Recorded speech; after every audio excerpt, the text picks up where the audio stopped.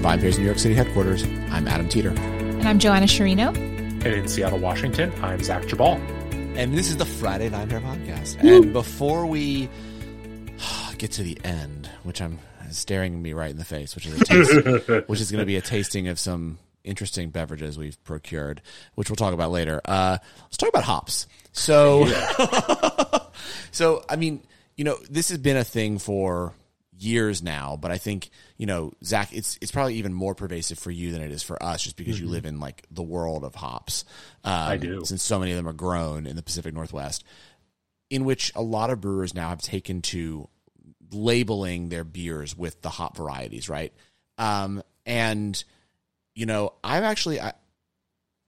tend to wonder if this is actually more polarizing for beer drinkers, if it is more intimidating, especially as hops become more, and I guess especially as there are more and more varieties of hops, right? So like I've often wondered, do I now need to try to understand like what Cascade or Chinook, et cetera, actually are going to do this beer? Do I understand, like I'll see a big beer list and I'll be like, oh, this is our IPA with Cascade and some other random hop you never heard of, and this is our one with this and this, and I'll be like, okay, well, I don't know what to choose actually. And is beer going to unfortunately make a mistake with all this obsession with hops, or is this a good thing for beer? Like, I wonder, because I think one of the things that I think people love about beer and craft beer is its accessibility, right? Yeah. And it's sort of non-pretension. Like, I've always also been really sort of suspect of the whole Cicerone thing. Like, why do that, right? Like, why are we trying to sommify beer, right? And I think that it's fine to become a beer expert, and I respect beer experts, but like, we don't need a bunch of Cicerones. And so do we need a bunch of hops? I don't know where I fall on the do we need the hop labeling, but it's my one sort of trepidation in doing it is, does it start to make people, more intimidated by beer, or is it just cool because everyone's getting more into beer and like hop varieties are cool? I don't know. I think that's a good question. I think when I think of all these hops and putting it on the cans or whatever, I feel like that's for like craft beer people, nerds, like enthusiasts, like geeks. Yeah, you're like showing off if you can say we have like, I don't know, Galaxy, so many Citra hops. Is that really common? Yeah. Okay, was that good? Yeah, great. But like, I just feel like it's so like super saturated now, right? Like, there are so many beers out there, so many craft brewers. Like, you have to show your skill by all these different hops that you use. Is that right? Like, is that why they're doing it? Yeah, I think so. I think it's to show like we have. I mean, so Zach, you again, like I said, live in hop world, but I feel like a lot of the times, unless you're using, like, I think Citra is a pretty prevalent hop, but if you are able to gain access to some of the harder to procure hops, it's a badge of like, this is in our shit. It's a flex. It's a flex. Straight flex. Yeah. It's a hop flex. It's a hop flex. Right? Yeah, I think there's a couple of things that work here all at once. One of them is like an undeniable like winification of beer, I guess you would say 100%. It, or kind of like just some kind of creep that's happening where like, some breweries definitely make single hop variety IPAs, and they might want you to know that. Now, could most beer drinkers, even pretty dedicated beer drinkers, sit down and tell you, yes, this beer has Centennial hops in it. This beer has Chinook. This beer has, Mosaic, et cetera. All the other ones we can name, and many more beyond that. I don't know. Maybe brewers can, maybe real devotees can, but so many fewer people can do that. And frankly, so many people like, a wine drinker, a casual wine drinker might know, okay, Pinot Noir is light-bodied and Cabernet Sauvignon is full-bodied, generally speaking. But I don't think most people could tell you Galaxy hops are like this and Mosaic hops are like that. Like, there's just much less understanding of what that means. But because it's on the label, it's on the description, in doing that, you imply to the drinker that they should know what the difference is, right? They should know whether they prefer Centennial hops or Mosaic hops or whatever, right? And that is a thing that is under the guise of saying, we're just giving you more information. You are kind of, in fact, making people feel dumb because they don't know what to do with that information. Yeah. And it, to me, is analogous sometimes in wine to what I find incredibly frustrating, which is like when you go to a winery or you go to some kind of event and all the person talking to you about the wine can do is like essentially recite the technical data of the wine. And it's like, okay, but like 99% of people don't know what the fuck it matters and how it will affect the wine if it was 9 months on lees versus 6 months on lees, or if it was in 20% new French oak versus 30. They have like, no clue. That's all data that's like, is it good? Well, it's like, it's data that like you should have as the winery in case someone asks, but it should not be the way you present your wine. And yet I went wine tasting recently, and especially at one of the wineries, like the sheet you get is like full of all this technical data. And you're like, I mean, I, as a professional, can look at that and, you know, infer something from that. But even then, I don't really like, what matters is what the wine tastes like. It's not so much matters to me, you know, the specifics of how it was made. And the same thing is true with beer. And it's even more the case with hops, I think, in beer, because they're an ingredient. They're not the base ingredient. You know, they're a flavor addition. But and so some people would say they're the main ingredient in certain styles of beer. Yeah. Yes. Yeah, obviously they have a huge impact on the flavor. And I don't mean to say that there's no difference in these hop varieties. I think there very clearly there are differences, but whether those differences are perceptible or comprehensible or understood by the beer drinking public, I am very dubious of. Well, that's what I think. I mean, you would have to drink like a fuck ton of, you know, one style of hop.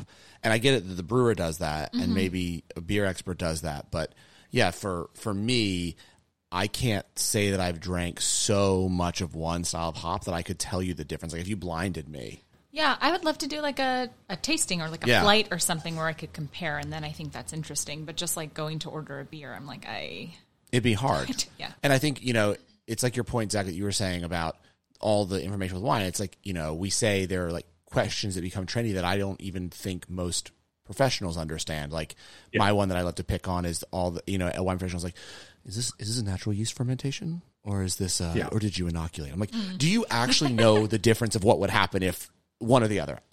Can you tell me you can actually pick it out? Can you blind a wine and tell me that you know that it was natural yeast fermentation or inoculated? You cannot. I fucking promise you. And this is sort of the same with some of the hop varieties where it's like, I just don't think most people can pick it out. I don't. Well, and it's also more complicated because beer asks now of you not just what style of beer do you like, right? Do you prefer a Pilsner or an IPA? But now if you say I like an IPA, well, okay, do you want a West Coast IPA, a New England IPA? And now do you want your West Coast IPA with X hop variety or your hazy IPA with Y variety? Like it's getting to a point where it's like, who is all this differentiation for, right? Who does it benefit? I don't know. I do think it makes it all feel very intimidating. Yes, it does. As someone who likes beer and is interested in trying different things, like I mean, and that's, I have to say, I think it also has become even more prevalent with the New England IPA craze, right? Like, cause you know, I'm a haze boy and, me too. I love them so much, but like, you know, it's, I think because you're now trying even more to stand out of like, okay, well, we know we need hazies on our list, but we want to make 5 different hazies because we can't just have one. The way to have all your different varieties is like, well, this one was with this hops, this one was with that hops. And like, you know, I think that's just as opposed to, you know, back in the day, like you had some of the OG breweries like Bell's, et cetera. It's like, this is our IPA, this is our double, this is our triple. Like, that's all. Like, and you kind of know, okay, cool. Like, the double is going to be more aggressive, you know, or Dogfish. This is our 60, this is our 90, this is our 120. Like you just kind of knew what you were getting into. It's going to be a little more bitter and way boozier. And that was about it. They weren't also saying, and this one's made with Cascade and this is Galaxy and this is all those different things. I think it's the only way that the hazies can sort of differentiate themselves, especially for one brewery, right? And I think that to bring this back to like kind of the parallel to wine, it also raises a fundamentally important question to me, which is like, is your beer better because it's, you know, a monovarietal hop, or is it not? Like I tend to find that, you know, when I do pay attention to these things, I generally prefer it when beers have more than one hop variety in them because no one hop variety produces all the flavors or smells that I want in a beer. And yet when you put this emphasis on individual varieties, you sort of drive people to associate a single variety with something more premium or more special or more distinctive. And the same has happened in wine. You know, we are living in this era of monovarietal wine, even like for monovarietal wine's sake, I think, which is unfortunate. And I think we are in that realm now with a lot of these beers too, where, as you said, Adam, the way to differentiate your beers is to say this is with this hop and this is with this hop. Mm-hmm. Whereas I think often the best beer probably that the brewery makes is going to be their, if you like hazies, they're hazy that's made with multiple hops because you're going to get a more balanced, expressive, kind of complex experience. Yeah. I guess, yeah, that makes a lot of sense. Well, you're about to talk to a hop grower. I am the biggest hop grower in the country. So let's see what they have to say. And maybe don't tell them that you don't think that individual hops are a big deal. I'll try to keep it out of my mouth.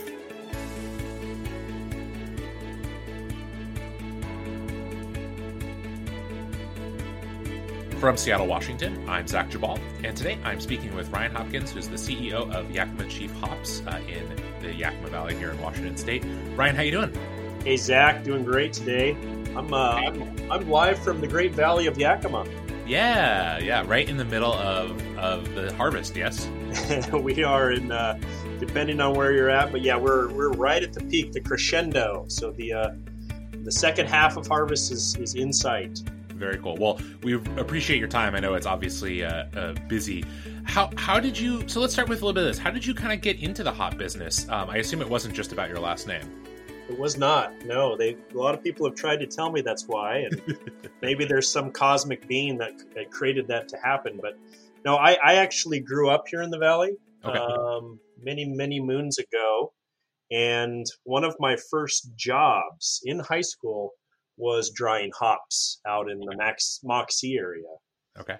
So I guess that's when hops officially got into my blood back in the 90s, and unbeknownst to me, about 20 years later, I came back to work for Yakima Chief and set out I was in a bit of a career change at that time. I was in higher education prior to coming back into hops. And I'm incredibly honored and proud to be a part of this industry, a part of Yakima Chief Hops. And I can tell you there's some just very exciting things happening not only in the industry, but within this fine company. Awesome. Well, I look forward to getting into some of that, but let's get a little bit of the backstory and the history first. So one thing that's true about Yakima Chief Hops is that it's grower owned, but can you talk a little bit about that and kind of just the history of the company itself? Yeah, for sure. Yakima Chief Hops is 100% grower owned, and that's owned by hop growers. Which is it's a very unique thing in agriculture. It's a even more unique thing in hops. In the 90s, we had 3 families that came together with a couple of other families, and they just really wanted to change the way hops were purchased and placed into the market. Hops have been grown here in the U.S. for over 100 years, here in the Valley for over 100 years. And many generations worked kind of on a broker model where there was a broker in the middle making deals with farmers on one side and brewers on the other. And we had some wise growers who had the foresight to say, wait a minute, we can do this ourselves. We want to create these relationships with brewers. We want to bring this conversation directly to the brew house. And so that started in the 90s. Okay. And since then, several families have joined this group. And now we are the largest hop broker in the U.S. Very cool. And we definitely have a very clear vision to be the global supplier of choice. So right now we have 15 families who own the company. Okay. And we receive about half of our hops from our owners. Okay. And we receive the other half from non-owners. And the very cool thing about this company is that whether you're an owner or you're not an owner, you're treated exactly the same. And this model was 100% focused on returning the highest value back to the family farm. Okay. And because of that model, we've been very successful in creating value for growers, creating value for brewers. And what we continually hear is that brewers and beer consumers want to know where their product's coming from. They want to know that it comes from a family farm. And that's provided us a lot of momentum to where we're at today. Very cool. So let's go here, and then I want to talk about kind of the growing of hops. So what is it about Yakima Valley that makes it such a great place to grow hops? Because, I think for people who've never been, or are unfamiliar, it might be sort of surprising that so much of the country's hops are grown in one valley. Yeah. Well, the Yakima Valley is a unique place in that it has a large access to irrigation. Okay. So that's one factor, water. These hops need a lot of water. They're very thirsty plants. So irrigation's a key component to what occurs here in the Yakima Valley. But hops are not only grown in the Yakima Valley. There's several of our families who grow hops in Oregon in the Willamette Valley, and then out in Idaho in the Treasure Valley, just west of Boise. So we have families who are growing hops here in the Pacific Northwest. The largest growing region is here in the Yakima Valley, and a lot of that is due to access to irrigation. Okay. But more importantly, kind of in that parallel, the 47th parallel, it's day length. Okay. So you can grow hops in any area, any climate, but in order to get the flowers, you really need a day length change. So hops are photoresponsive. Okay. And that day length change that we get to experience here, around the 47th parallel, is why they're so productive in flowering. So pardon my ignorance, and I imagine the ignorance of a lot of our listeners, but like from a botanical sense, what are hops, and like what are they related to? Yeah, hops are an amazing plant. They're one of the fastest growing plants. Okay.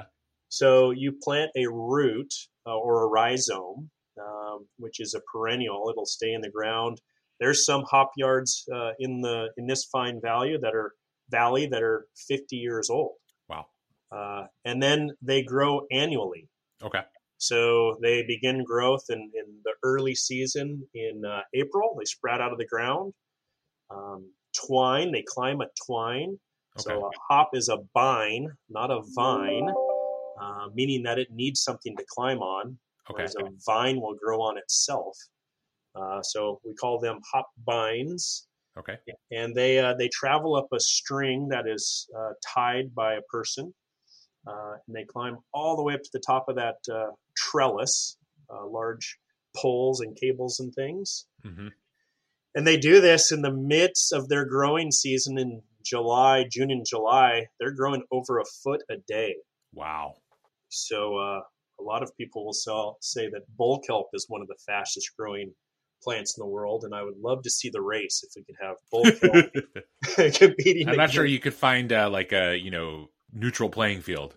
No, unfortunately not. So that's it. It's a really impressive, sturdy, aggressive plant. Humulus lupulus is its taxonomic name, which some ways translates to dirt wolf, and it's because of its aggressive growing nature. I see. And you can see that in the fields when they grow so quickly and aggressively up.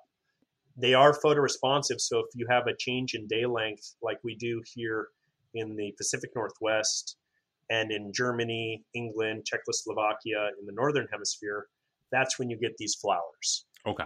And those flowers are what we are harvesting and what goes into beer. Gotcha.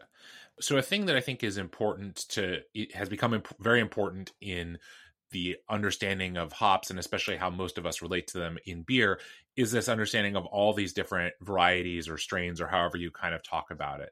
Has that always been a part of the hop growing business, or is this emphasis on all these different named varieties something new? It has always been part of the hop industry. But traditionally, hops were bred and varieties were sought after for their alpha acids, the bittering units aspect of hops. So there were very few varieties. As we got into the 70s through the 80s and 90s, more and more progression was around flavor and aroma in hop breeding. And then that has become very prolific, a lot with our breeding program and others who have really pursued this flavor and aroma profile and not just the alpha acids component of hops. because traditionally in beer, hops were used more for their kind of ability to be a preservative, right? And flavoring agent, but that heightened bitterness was about, keeping the beer drinkable longer, more than necessarily giving it the best possible flavor. Or is that wrong? No, that's correct. Yeah, those preservative qualities is why hops became part of beer.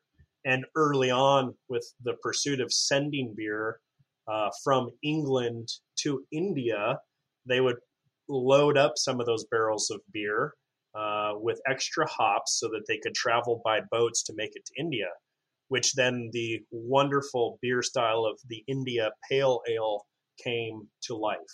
Okay. Which we all know and love here throughout the U.S. and throughout the world. Gotcha. And so when that transition was happening and growers and breeders were looking at not so much just boosting alpha acids, but getting more flavor and aroma compounds, like how does that work? Like what is, I mean, maybe we don't need an in-depth scientific explanation, but just kind of like, how was it just a matter of trial and error? Someone would cross two, existing varieties of hops and make a beer with it and hope, or can you kind of assess that while the plant is growing or before a beer is made? So a couple of parts. It is crossing a male plant with female plants in order to have separate offsprings plants of those. Okay. That is how breeding happens. The impressive thing that occurred about 25 years ago is that there was this conversation direct with brewers and growers about what they were looking for. Mm-hmm. And at that same time, there was a breeder, one of our grower owners by the name of Jason Peralt, who was, learning from his mentor, a gentleman by the name of Chuck Zimmerman. And Jason just had this insight, foresight, and true passion for something unique and different in some varieties. And 22 years ago, he and Chuck worked together to bring to life and bring to the market a variety called Simcoe. Mm-hmm. At that same time, craft brewers here in the Northwest and the West Coast in the U.S. were looking for something new and different to promote their IPAs and their pale ales. And it was really just an opportune time for two passions to collide. And that started what I consider a real change in how breeding was pursued with hop varieties and how these hop varieties were used in beer. And we've been riding that wave ever since, with new varieties coming out all the time, new beer styles coming out, and more conversations happening directly between brewers and growers. And one thing that I'm sort of vaguely aware of, but would love more insight into, is like, hop varieties, new varieties, sort of start out as, like, you see kind of like it's like a barcode, right? It's kind of just like some letters and numbers. And then maybe if it's desired enough or successful enough, then it gets a name. Like, who names them? Is that you guys? Is that who is responsible for giving them the names? Yeah, that's a good question. So it's an amazing process that it takes. This fall, we will cross tens of thousands of unique plants. Okay. And those will start the path. It'll take about 3 years to see if they are viable to be grown. So are they disease susceptible? Are they not? That usually takes about 3 years of a fast fail process. After 3 years, then we start to plant them outside and to see if they're actually agronomically viable. But it usually takes 8 to 10 years for that initial cross to have a potential to make it to market. Okay. We're talking percentages of success rate.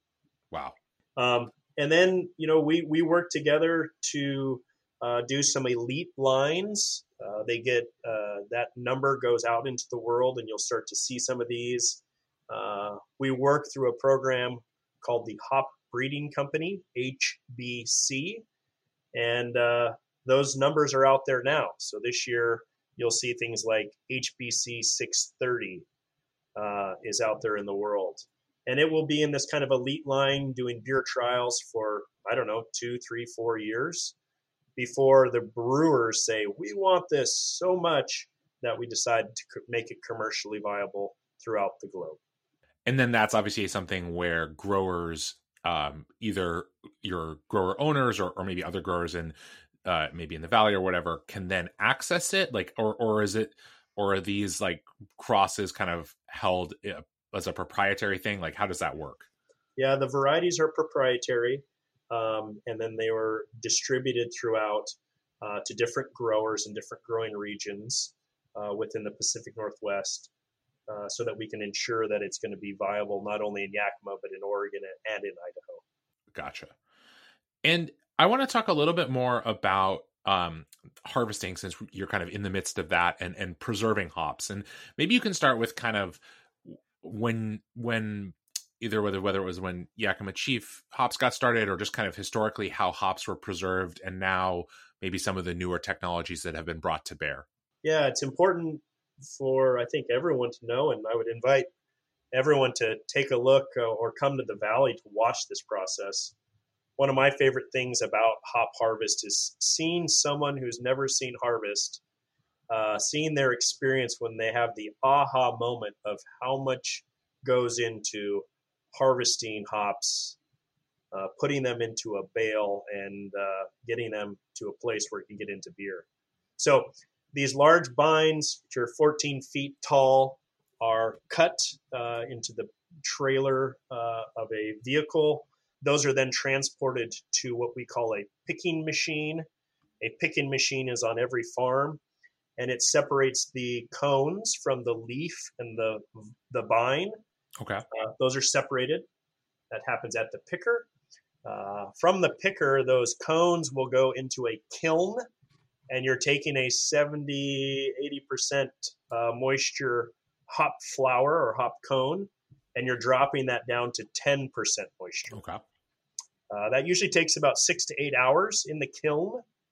And once that occurs, then from the kiln, it is transferred into a different building where things are cooled and homogenized. Okay. And that usually takes about 20 hours in a cooling room. Once they're cooled, they're put into bales. Most bales are 200 pounds, compressed bales. Okay. And those bales are then delivered to Yakima Chief Hops, where they'll be stored and further processed into through a pelletizing process or our cryo process, where we're actually taking those whole cones and separating them out into more advanced and some new technology that's come out in the past few years.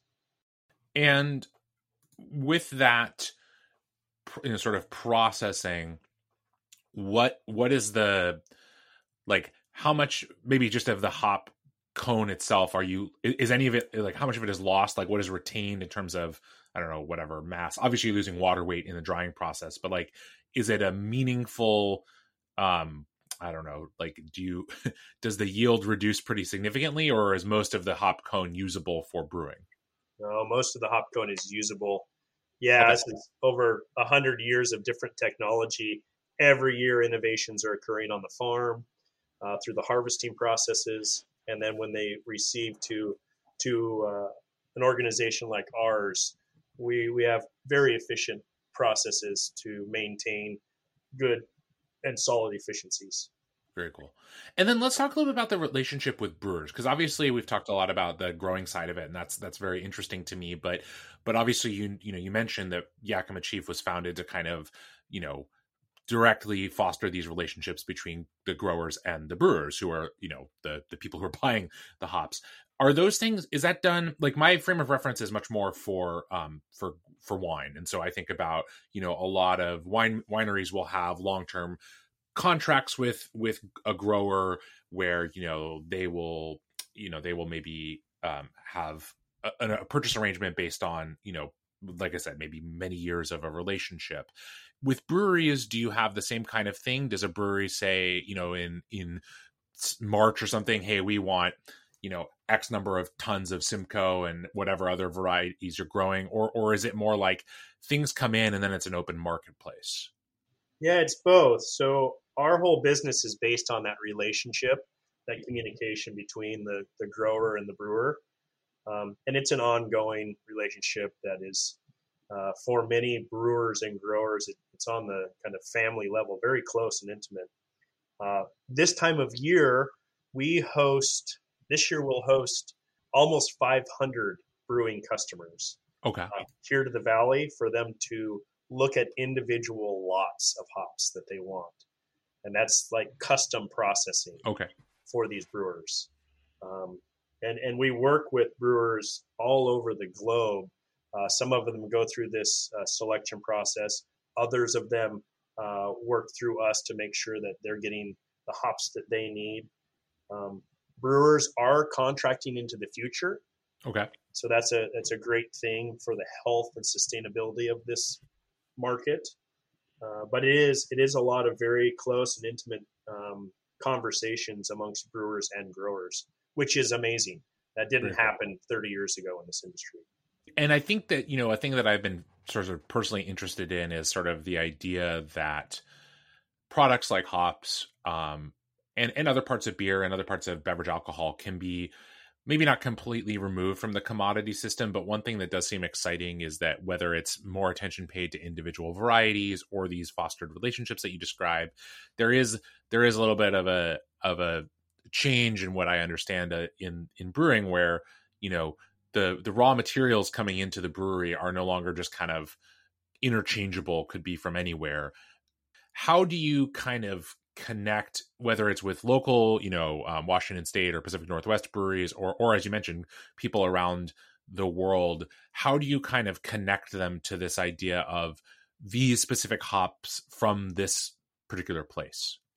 Yeah, so our process is with that mission of connecting growers with brewers, also rooted in insurance that there's traceability throughout the supply chain. So our systems can tell you exactly where a specific hop pellet or hop that's going into beer, which field it goes back to. So there's a lot of technology, there's a lot of documentation, a lot of processes involved with that. And because our mission is to make those connections, we leverage a lot of that information to ensure that the brewer and hopefully the beer consumer knows where this stuff is coming from, where their hops are coming from. We are a value add organization, and we truly believe that adds value to the brewer's dialogue with the beer consumer, and it definitely adds value to our hop growers to know where their hops are going, which breweries are selecting them, what kind of beers they're making with them. It's more meaningful, and that gets a lot of our growers through a very long 30, 35-day harvest season. And I know you mentioned, or I guess two last things I want to talk about. One of them is we're kind of here in the Seattle area where I am, and in the Pacific Northwest more broadly, we're in the sort of the midst, or I guess here kind of as we're recording this in the beginning of one of my favorite times of year for beer, which is sort of fresh hop season. And obviously you have a whole process or a number of processes around getting the hops harvested and in a form that they can be usable throughout the year, or maybe for years into the future. But there is a sort of special element to this idea of fresh hop beer, which maybe you can explain more accurately than I can. But does that require something different on the grower and harvester side? Oh man, fresh hop beer season is incredible. And so yes, when we say fresh hops, it's basically those hop cones that are picked that are unkilned. So they're coming directly off the vine and transported into beer, usually within 48 hours. So that's the proximity of time and closeness. So there is a pretty large time constraint because with a fresh hop, it ages quite quickly, which gives these amazing and unique flavor profiles and aroma profiles for beer. And that's what we all get to experience here in the Pacific Northwest and throughout the U.S. Every year we ship throughout the U.S. overnight shipping these fresh hops, and amazing beers are made. So it's an exciting time. We have just started a new product, which is frozen fresh hop. We've taken those fresh hops, deep froze them, and now they're going to be transported all over the globe. Wow. So what we get to celebrate here in the Northwest with the seasonal beer will now be available to people throughout the world. Fantastic. Just one last question, Ryan. As far as sort of the health of the industry, it would seem to me that, like the most popular beer style of the last 5 years has been hazy IPAs, which are, my understanding, very hop intensive. It certainly seems like demand is very strong for hops. You would know better than I do. Are there challenges in meeting that demand? Are there challenges in just growing enough hops, or what, if any, are the challenges? Yeah, there's always challenges in growing any agricultural product. Sure. Hops themselves are incredibly resilient plants. This growing season, late June, we had temperatures of over 115 degrees for 3 days. And that seemed really intense. It was intense, but these hop plants rebounded. And so we're really, really excited for a good harvest. To keep up with demand, our growers have done what they can. They're doing great. And right now, with the conversations that we're having directly between growers and brewers, we have a much better handle and much better success at making sure that supply and demand is met. Very cool. Well, Ryan, thank you so much for your time. Really appreciate it. I know it's like I said, a very busy time of year for you, but fascinating to learn more about this crucial ingredient in beer that I think a lot of people, they might know some of their favorite varieties, but they probably don't think a lot about how it's grown and how it gets to the breweries near them. So again, thank you so much for your time. Really appreciate it. Hey, Zach, thanks for making the time, and thanks for being passionate about beer and hops.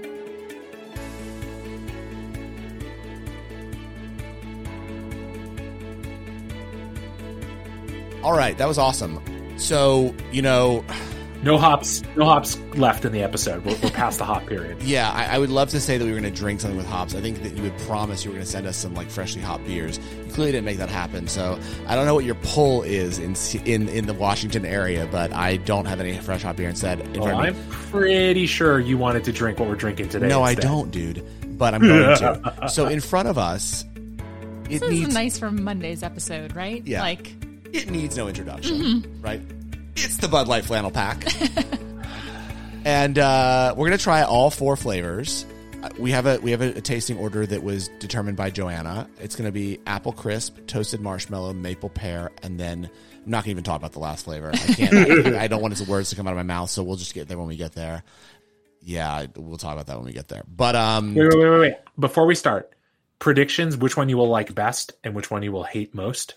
Yeah, sure. I'm going to for sure hate the last flavor the most. Okay. I don't know, Joanna, you make the prediction first, and then I'll say which one I think I'd like. But I'm going to for sure hate the last flavor the most. So I've tried them all. Full disclosure. So I can predict, I think, what you would like best. Okay, go. I think you'll like the maple pear best. I was going to say that's the one I was going to like the best. Seems least offensive, right? Yes. I also think that's the one I will like the best, but I suspect I will dislike the toasted marshmallow most. Yeah. Just she's like, yeah. Does it all taste like disappointment? Yes. Oh God. Okay. Well, look. No more leading the witness. Yeah. Okay. Don't lead the witness. Let's also just revisit if hard seltzer will replace cheap beer after we have this. Yeah, tasting. I think it's not going to. Well, I didn't say these hard seltzers specifically. So I'm going to be really. I'm going to do this. So. We're going to take this really seriously. Can number 1, Bud Light Seltzer Apple Crisp. Ingredients: water, cold fermented cane sugar, natural flavors, cane sugar, citric acid, sodium citrate, malted rice. All right, let's go in. It definitely smells like Apple Crisp. Oh, yeah. It smells like apple juice. Hold on. And cinnamon. A little spicy. And a little It smells like apple juice. Mm-hmm. It smells like apple juice. So then just drink a cider. It's all right. I find this one to be inoffensive. This is gross. I don't think I want to finish it, but drinkable. This tastes like drinking a Yankee Candle. Right. It's that's what Joanna said a couple episodes ago. They all taste like candles. This one though is like real Yankee Candle vibes. Mm-hmm. Like the one that's like burning in like a nursing home, like as you come in, and it's like trying to just like keep the smell of death out. It's like this is what this wow, tastes like. You're leading strong here. Okay, let's are we ready to move on to toasted marshmallow? I had to taste it one more time just I just to feel hate my life. I feel like it would have been fine, and there's just that bitterness that really It's bad at the Well, there's like so, it's so the that artificial is- flavor finish, right? You can't dodge that. No, but so I'm curious because I'm reading the ingredients of each one on purpose. But so this was 100 calories. You'll notice that all three of the others have an ingredient in them that this one didn't. And usually why I hate a lot of these seltzers is because of this ingredient. So it's interesting that this doesn't have it. So next one, toasted marshmallow, and we'll reveal the ingredient. This is water, cold fermented cane sugar, natural and artificial flavors, citric acid, sodium citrate, so we're still the same, malted rice, but also stevia leaf extract. And so they do that to keep the sugar high but the calories low. So for whatever reason, when they came up with the lovely recipe for apple crisp, they didn't need the stevia. It was like already low in calories. So, and usually I hate it because it has that weird like aspartame. All right, so Toasted marshmallow. onto Again, the smell- mellow. Oh, pour so clear. This smells like Rice Krispie treats. it does smell like Rice Krispie treats, like really like white Rice Krispie treats. Ooh. I don't particularly love marshmallows, which is why I didn't think I would like this one, and my fears have been confirmed. Okay, I'm gonna hold on. We don't hate it. I have a bold thing to say. You like this? I mean, it tastes like it tastes weird. I don't. Like a diet cream soda But vibe? the Rice Krispie treat is an absolutely perfect call because it's just toasted rice and marshmallow. Dunkin' Like, that's all Donuts that's in French here. vanilla iced coffee. Yes, you're right. That's what it tastes like. It's not for me, but it tastes like Dunkin' Donuts French vanilla iced coffee. I would not drink the whole thing, but it does taste like Dunkin' Donuts French vanilla iced coffee. I mean, America runs on Dunkin', so. America does run on Dunkin'. Okay, water. Not out here. Okay, so now maple pear, water, cold fermented cane sugar, natural flavors, malic acid, sodium citrate, citric acid, stevia leaf, malted rice, 100 So calories. this has a different ingredient also. This has the malic acid. It does, presumably yeah. to make it taste more like pears. Oh man, so this smells like Smells like shampoo. no, it smells like, well, maybe, but I don't know what your shampoo smells like, maybe maple. But it smells like there's like a weird kind of mushroom that like kind of tastes like maple syrup. And if you like, I remember we used to do like a weird like a infusion of those mushrooms into whiskey back in in the early days. Northwest flex. Not all of us just it's- out shrooming, Zach. Yeah, I guess not. I've never Yeah, heard it of the smells maple like those. mushroom. Yeah, Are you on mushrooms right now? I am, as far as I know, not. Hold on. It's Let got me, like I am on not a vaguely- whole lot of sleep, but we're good. Vaguely celery aftertaste. yeah, I was trying to Oh, place yeah, it, I like get that. woody celery, like a celery almost. I actually kind of like this. I think I'm correct, and we'll see with the pumpkin spice. I'm sorry, Adam. The seltzer who shall not be named, but People know. oh yeah, Those in the know. Okay, so here's the deal. I don't get the appeal of any of these besides marketing so far, like just to get press, because I don't know who would really love these. But I still think, so far, You don't think young people would love these?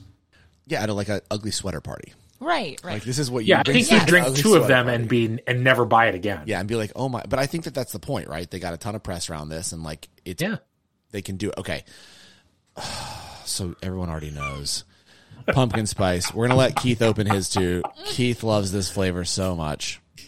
I can't wait. I'm so excited. I hate this flavor.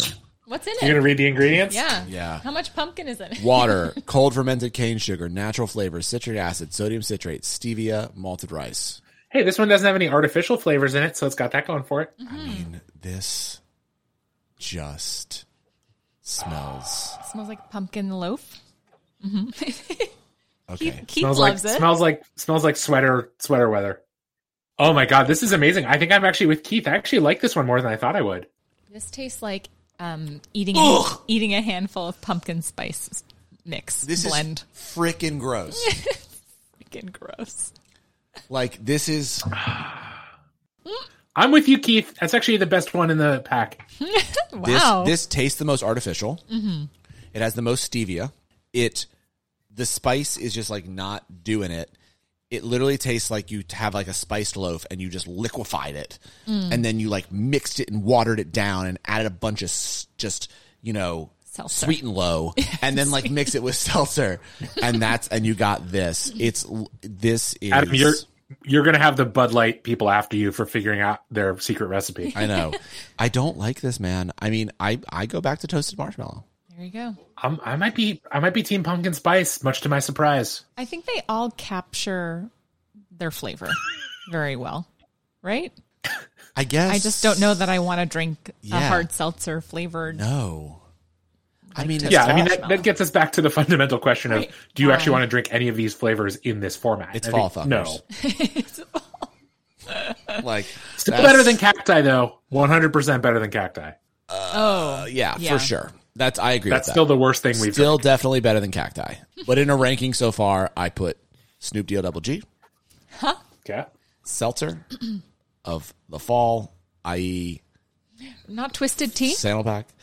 Then I like Twisted Tea. Okay, I would probably put Twisted Tea under Snoop D-O-double G. Yeah. Then this Abomination, and then Cacti. Yeah. Way down at the bottom. Yeah, it's pretty well. This is okay. Yeah, we could leave some space between, above Cacti. We got to fill some other stuff in. Yeah. Mm-hmm. So for those of you who have tried the flannel pack, let us know what you think. Go out and get it. You might surprise yourself at how much you hate it. Or don't. Or don't. Just not for me. Not for me either. Not for me either. Very much for Keith, though. I'm gonna sign off now. I'm sad and alone. Hopefully you got something else to drink. Let's go get a drink, yeah. Yeah. Bye, everybody. See you next week. Bye, guys. Sounds great. Thanks so much for listening to the VinePair podcast. If you love this show as much as we love making it, then please leave us a rating or review on iTunes, Spotify, Stitcher, or wherever it is you get your podcasts. It really helps everyone else discover the show. Now for the credits. VinePair is produced and recorded in New York City and Seattle, Washington by myself and Zach Jabal, who does all the editing and loves to get the credit. Also, I would love to give a special shout out to my VinePair co-founder, Josh Mallon, for helping me make all this possible, and also to Keith Beavers, VinePair Tastings Director, who is additionally a producer on this show. I also want to, of course, thank every other member of the VinePair team who are instrumental in all of the ideas that go into making this show every week. Thanks so much for listening, and we'll see you again.